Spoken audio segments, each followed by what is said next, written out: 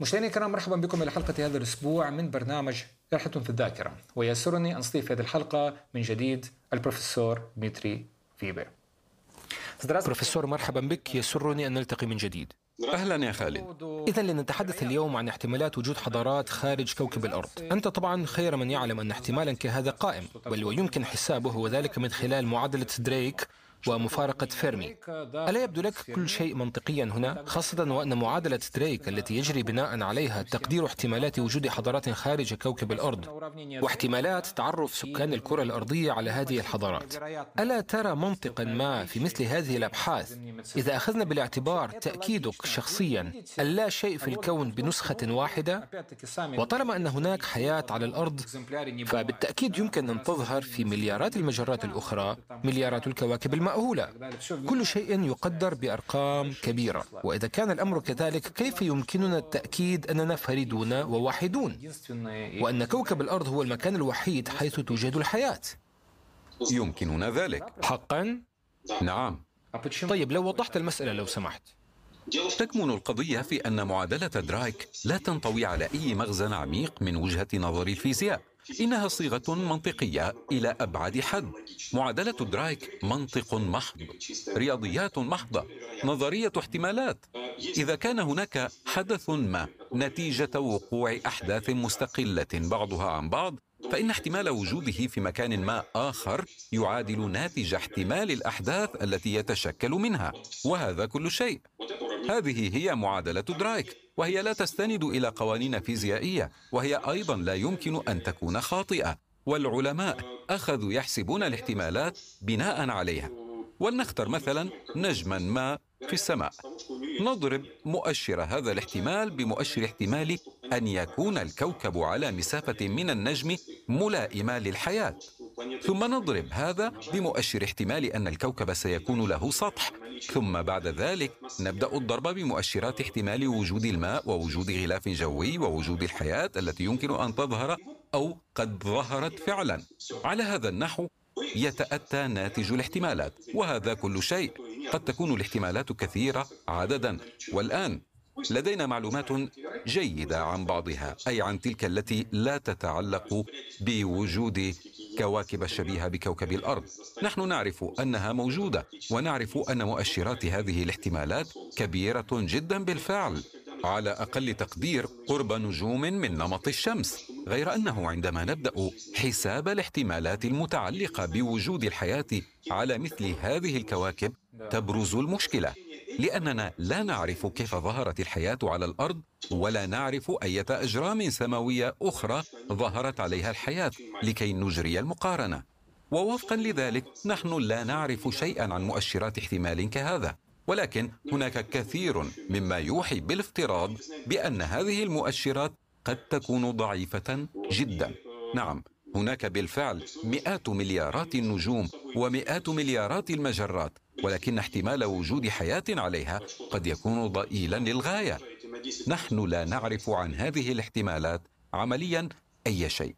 طيب، غالبا ما يستند أنصار نظرية الخلق إلى أن احتمال نشأة الحياة عبر التولد الذاتي أو التلقائي تعادل نسبة ضئيلة للغاية، حوالي 10 أس ناقص 80، وهذا يعني أنه احتمال ضعيف جدا جدا.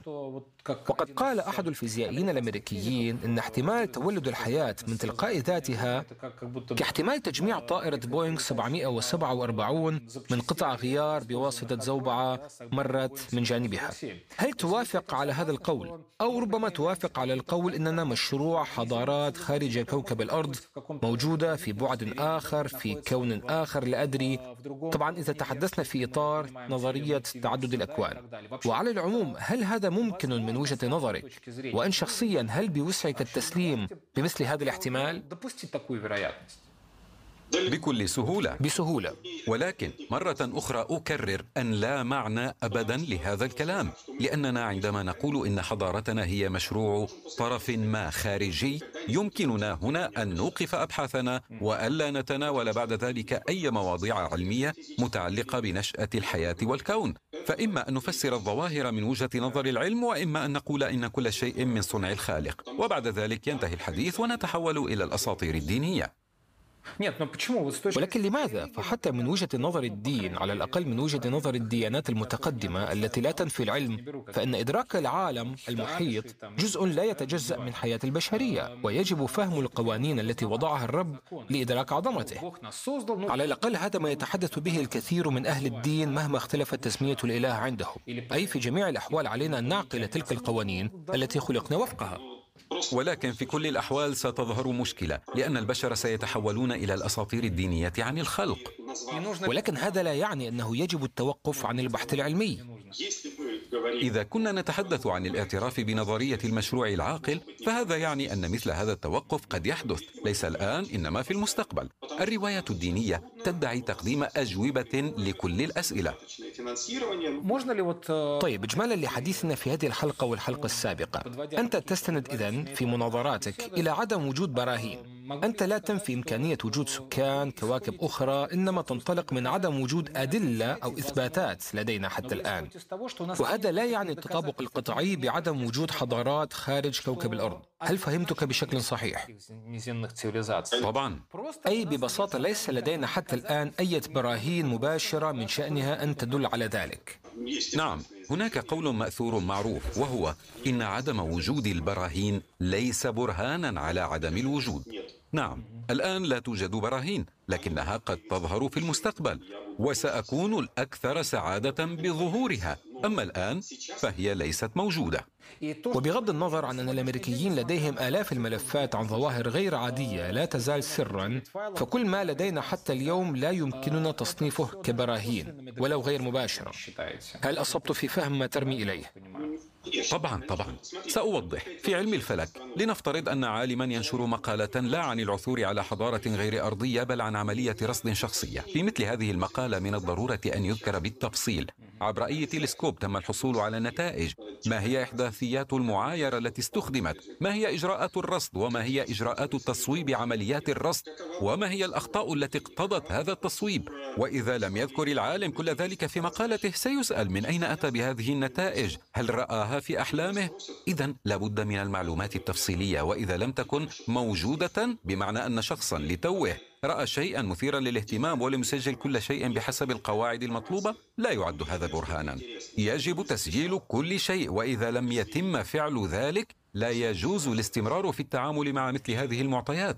لذا لا يمكن العمل مع الملفات الأمريكية المذكورة آنفا لعدم تضمنها أي معلومات من التي ذكرتها، ولا يمكن العمل أيضا مع تسجيلات فيديو مشوشة عن رصد أجسام طائرة مجهولة. الأمر هنا يتطلب مستوى معينا من الدقة والموضوعية، ودون ذلك لا مجال للحديث عن أي شيء. بالفعل قد يكون هذا محبطا للكثيرين، ولكن هذا هو الواقع. ربما لا يخطر ببال هؤلاء المراقبين أن جسما ما غير أرضي يجب على الأقل أن يقطع مسافة ما في الفضاء ليصل إلى المدار حول الأرض، ومن ثم ليخترق غلافنا الجوي، ولدينا عدد كاف من الوسائط التي من شأنها أن تسجل هذا الجسم وهو لا يزال في طريقه نحو الكرة الأرضية. ولكن هذا بكل بساطة لا يخطر ببال الناس العاديين، صحيح؟ لا، كل شيء يخطر في بال الناس، وهم حقيقة يرون أجساما، لكن السؤال كيف يفسرون ما يرون؟ الآن أصبح من الممكن أن نحصل على صور من مختلف الأجهزة الفضائية، صور للشمس مثلا، لكن البعض إذ ينظر إلى هذه الصور يرى بقعة ما غير مفهومة، وقد يفسرها على أنها سفن فضائية تطير نحونا. من تقصد؟ أكيد ليس العاملين في المراصد الفلكية. لا، أقصد المتحمسين أنصار اليوفولوجي. شاهدت بمعهد علم الفلك بجامعة موسكو تلسكوبات تستقبل الإشارات على مدار الساعة، ومن المستبعد أن أساتذة من هذا المعهد سيأخذون شيئا ما غير عادي على أنه أجسام طائرة مجهولة الهوية. سيكون مفهوما لهم أن هذا إما هو بقعة ضوئية وإما عيوب في التصوير، ولكن أيضا لا معلومات حقيقية لنفي وجود حضارات غير أرضية. إذا قلنا إنها غير موجودة دون تقديم برهان سيكون ذلك مناقضا للعلم، لكننا حتى الآن لا نرى شيئا. أحطنا أنفسنا بالتلسكوبات وكاميرات الفيديو والمجسات وغيرها، والنتيجة لا شيء. أحد علماء البيولوجيا الذين التقيتهم شبه الإيمان بالكائنات الفضائية أو الأطباق الطائرة بالإيمان بالجن أو الملائكة أو الشياطين أو الآلهة أو ما شابه، وقال لي إنها نفس التركيبة النفسية. فما رأيك أنت؟ إذا تحدثنا عن الأنماط النفسية أذكر أنني في هذا المجال لست اختصاصيا، لكن على أي حال يبدو لي أن هذين أمران مختلفان. لأن الإيمان بالرب لا يعيق أبدا كون الإنسان عالما جيدا، بل عاملا جيدا جدا. وصادفت أمثال هؤلاء طبعا. نعم. أي علماء مؤمنين؟ نعم، أنا أعرف علماء مؤمنين يدركون أن الأمرين مختلفان كليا، أي أن الدين يجيب على بعض الأسئلة والعلم يجيب على أسئلة أخرى.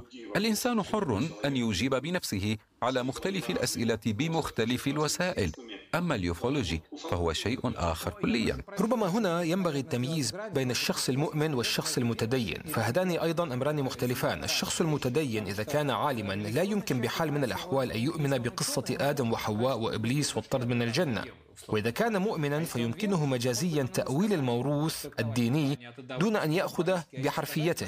نعم طبعا، أنا أقصد الأشخاص الذين يؤمنون بصدق من صميم القلب، وليس من باب التقبل الأعمى الحرفي لكلام الكتب المقدسة. أما فيما يخص اليوفولوجي فالأمور أسوأ هنا، لأن فيها ادعاءات بالموضوعية والعلمية، ولو أن هذا موجود في الدين أيضا أحيانا فتظهر أخبار مدهشة. قدر لي أن أقرأ مقالات تفيد بأنه عند تحليل كفن تورينو ظهر إشعاع ما، وإذا تم تمرير عداد جايجر حوله فسوف يظهر ذلك الإشعاع.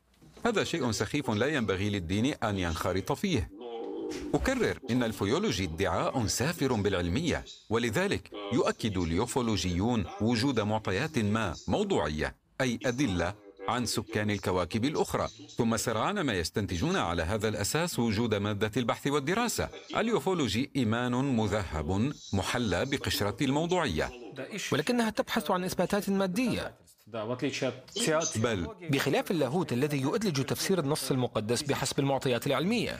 اللاهوت لا يبحث، لكنه لا يقول بضرورة وجود البرهان، وباعتقادي لم يؤكد أي مؤمن أن بالإمكان قياس الرب. أما اليوفولوجيون فيؤكدون أن هناك أدلة على وجود سكان الكواكب الأخرى، لكنهم لا يبحثون عن البرهان، وهم واثقون بأن سكان كواكب أخرى موجودون على الأرض منذ زمن بعيد ومتخفون بشكل آمن في المنطقة 51 الأمريكية السرية، ولا حاجة للبحث عن برهان. خلاصة القول: العلم بحث متواصل ونقد ذاتي، أما اليوفولوجي فمجرد أحاديث فارغة للتفكه والتسلية.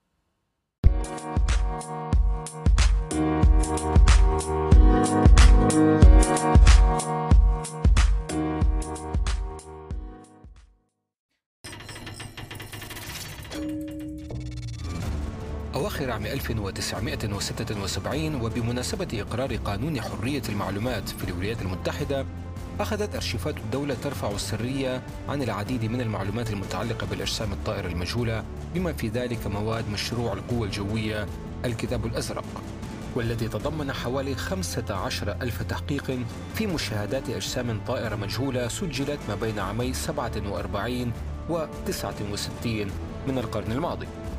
ويستنتج من هذه الوثائق أن الأجسام الطائرة المجهولة لا تشكل تهديداً على الأمن القومي الأمريكي كما ترى وكالة المخابرات المركزية، غير أن الانشغال الشديد بها قد يستغله الاتحاد السوفيتي لمصلحته. وهذا ما حذر منه في عام 52 مسؤول كبير في CIA مارشال شادويل، إذ قال إن الوضع المتعلق بالإطباق الطائري ينطوي على أمرين خطيرين يمكن في ظل التوتر الدولي أن يؤثرا على الأمن القومي. وبمرور الوقت وبالرغم من ظهور ادعاءات كثيرة حول مشاهدات أجسام طائرة مجهولة في العديد من أنحاء الكرة الأرضية، اتضح أن الاتحاد السوفيتي يتجاهل ذلك، ووسائل إعلامه لا تنشر عن هذا الموضوع أي أخبار أو تعليقات. وأن الصحافة في الاتحاد السوفيتي تحت سيطرة الدولة، فليس أمامنا سوى الإقرار أن هذا الصمت المطبق هو نتيجة قرار سياسي رسمي اتخذ على أعلى المستويات. وينبغي إذن تقديم أجوبة على الأسئلة التالية: أولاً، هل يمكن التأثير على هذه المشاهدات؟ هل يمكن التنبؤ بظهور الأجسام الطائرة المجهولة؟ وأخيراً، هل يمكن استخدام هذا الموضوع في شن حرب نفسية لأهداف هجومية أو دفاعية؟ إن انشغال المجتمع بمثل هذه الظواهر يدل على أن جزءاً مهماً من السكان مستعد معنوياً لأن يصدق ما لا يمكن تصوره. وهنا تحديداً يكمن خطر إثارة حالة من الهستيريا والذعر على نطاق واسع. أرى أن هذه المشكلة على درجة كبيرة من الأهمية تجعل من الضروري أن ينظر فيها مجلس الأمن القومي لتنسيق جهود المجتمع كله بغية التوصل إلى حل لها. نهاية الاقتباس.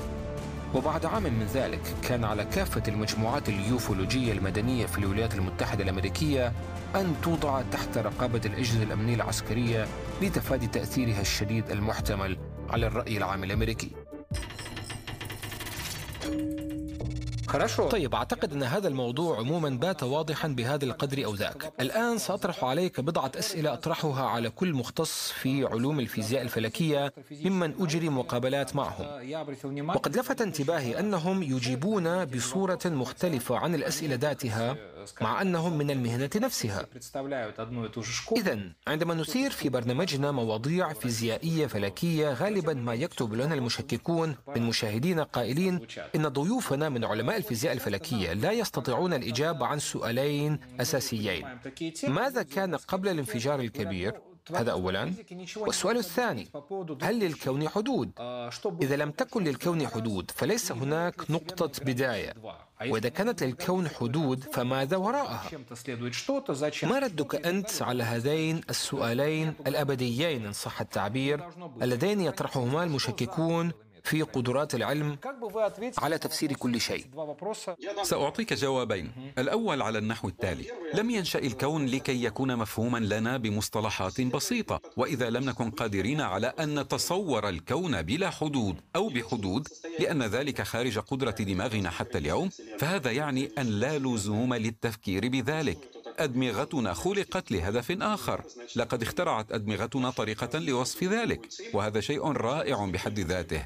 عندما يحاول الناس خلق لوحة ما للعالم في أذهانهم وإيجاد فكرة ما أو صورة ما ولكنهم لا يستطيعون، فهذه مشكلة الناس وليست مشكلة الكون. وإليك الجواب الثاني: العلم ليس على كل شيء قدير. نعم، هناك أسئلة لا يستطيع العلم حتى الآن أن يجيب عليها.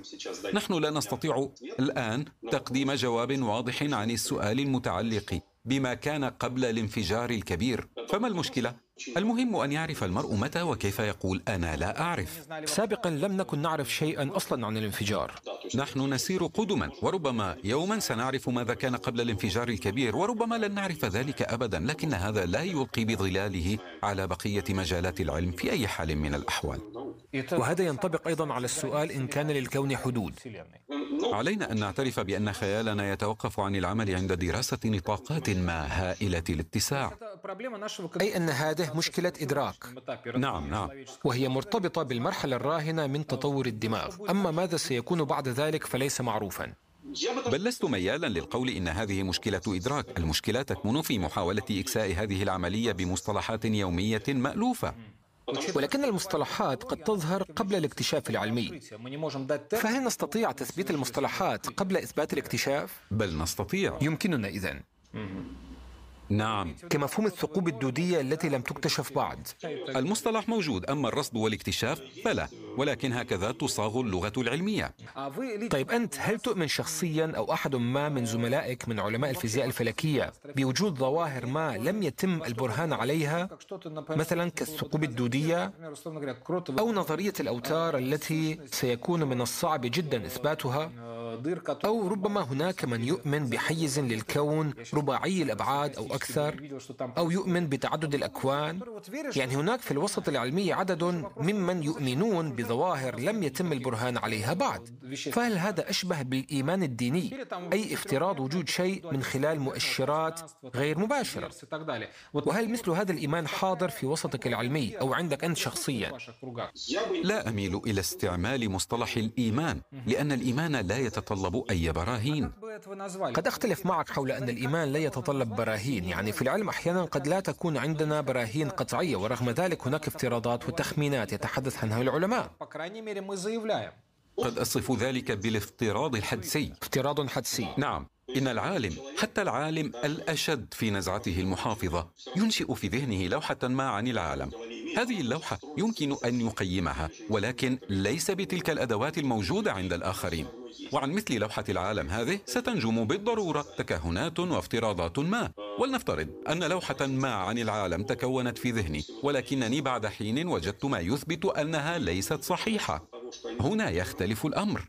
عندئذ سأقرر البحث عن لوحة أخرى غيرها طالما هذه غير صحيحة. ولذلك هذا ليس إيمانا. فقد تكون لدي قناعات علمية ما، ولكنني سأتخلى عنها بسهولة إذا تبين أنها غير صحيحة. أي بالمقارنة بين الافتراضات العلمية التي لا برهان عليها بعد والمعتقدات الإيمانية غير المثبتة، نجد أن التصورات عن لوحة العالم عند المتدينين هي مجرد إيمان، أما في الوسط العلمي فهي حدس. هل هذا ما تريد قوله؟ نعم، هذا ما أميل إليه. حسنا. طيب، إلى أي مدى تشكل مركزية الإنسان التي تميز حضارتنا عائقا أمام البشرية في عملياتها المعرفية، أي من ناحية فهم ما يجري حولنا؟ كان الإنسان دائما يرى أن البشرية هي الأهم وهي ذروة الخلق، وأن الأرض مركز الكون. وإذا كانت هناك حضارات خارج كوكب الأرض فلا بد أن تتألف كما نتألف نحن من خلايا، من أحماض أمينية، أي أن الحياة يجب أن يكون لها أساس كربوني كما هي على كرتنا الأرضية. ألا يبدو لك أن نظرتنا إلى الكون المستندة إلى مركزية الإنسان تربكنا في معرفة ما يجري وفي افتراض ما يمكن أن يكون خارج كوكب الأرض؟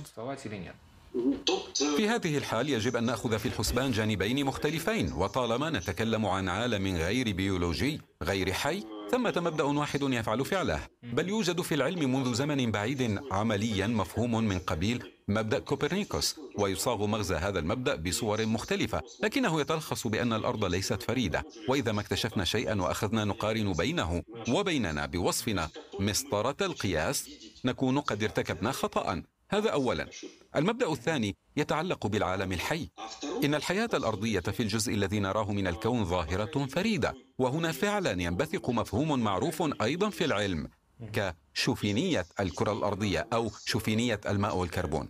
ومن ناحية أخرى من المغري جدا أن نتحفظ كل مرة ونفكر في احتمال وجود أشكال أخرى للحياة في الكون، فلا يمكن أن يقوم كل شيء على الكربون. ومن ناحية أخرى هذا هو احتمال تطور الحياة العاقل الوحيد المعروف لنا والذي يعمل بنجاح. وهنا عندما نحتاج إلى مثال ما على نموذج الحياة الحالي، يتبين لنا أننا نحن المثال، لأنه عندما نتفحص التركيب الكيميائي لكوكب خارجي مكتشف بالقرب من أي نجم، فبماذا نقارنه؟ نقارنه بما تمت دراسته من قبل، أي نقارنه بكوكبنا. وبالتالي إذ ندرس ونبحث عن مؤشرات للحياة، فإن كل ما يحظى باهتمامنا في المقام الأول سيكون شبيها بحياتنا. وهذا لا يعني أن لا أحد يفكر في احتمالات أخرى، بل هناك من يفكر بها ويكتب عنها ويشتغل عليها. لكن احتمالنا المائية الكربونية للحياة يحتل الصدارة لأنه فعال كما ثبت بالبرهان. بروفيسور، شكرا لك. في ختام حوارنا أود أن أسألك عما يلي. لا شك أن كثيرين يراسلونك، أقصد ممن يؤمنون بوجود الأجسام الطائرة مجهولة الهوية، وأنها ربما مخلوقات من كواكب أخرى أتت إلينا، أو من يعتقد أنهم رأوها بأم أعينهم.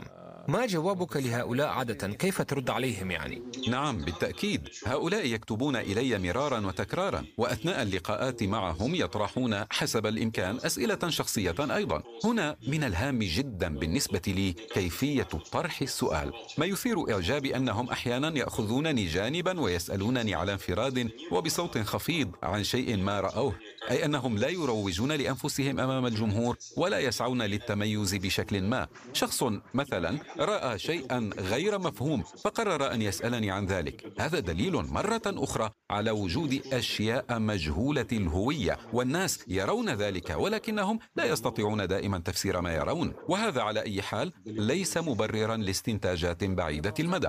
وهل صادفت أشخاص متعصبين مهووسين بموضوع الأجسام الطائرة إلى درجة أن أجوبتك العقلانية تثير لديهم اضطرابا معرفيا ويصابون باليأس والاكتئاب مثلا؟ صادفت حالة من هذا النوع. ذات مرة أثارت أجوبتي رد فعل عدواني عند أحد الأشخاص، علما بأنني كما ترى لست متطرفا في نفي الظاهرة، وأنا لا أجزم ببطلان هذه المشاهدات ولا أقول إنها مجرد اختلاق.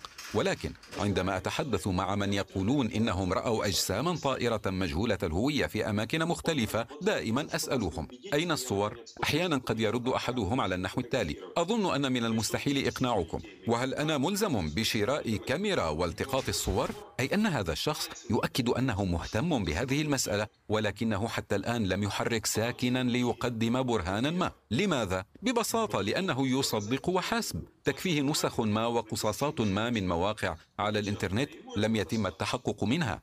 هذا يكفيه، ولكن هذا لا يكفيني.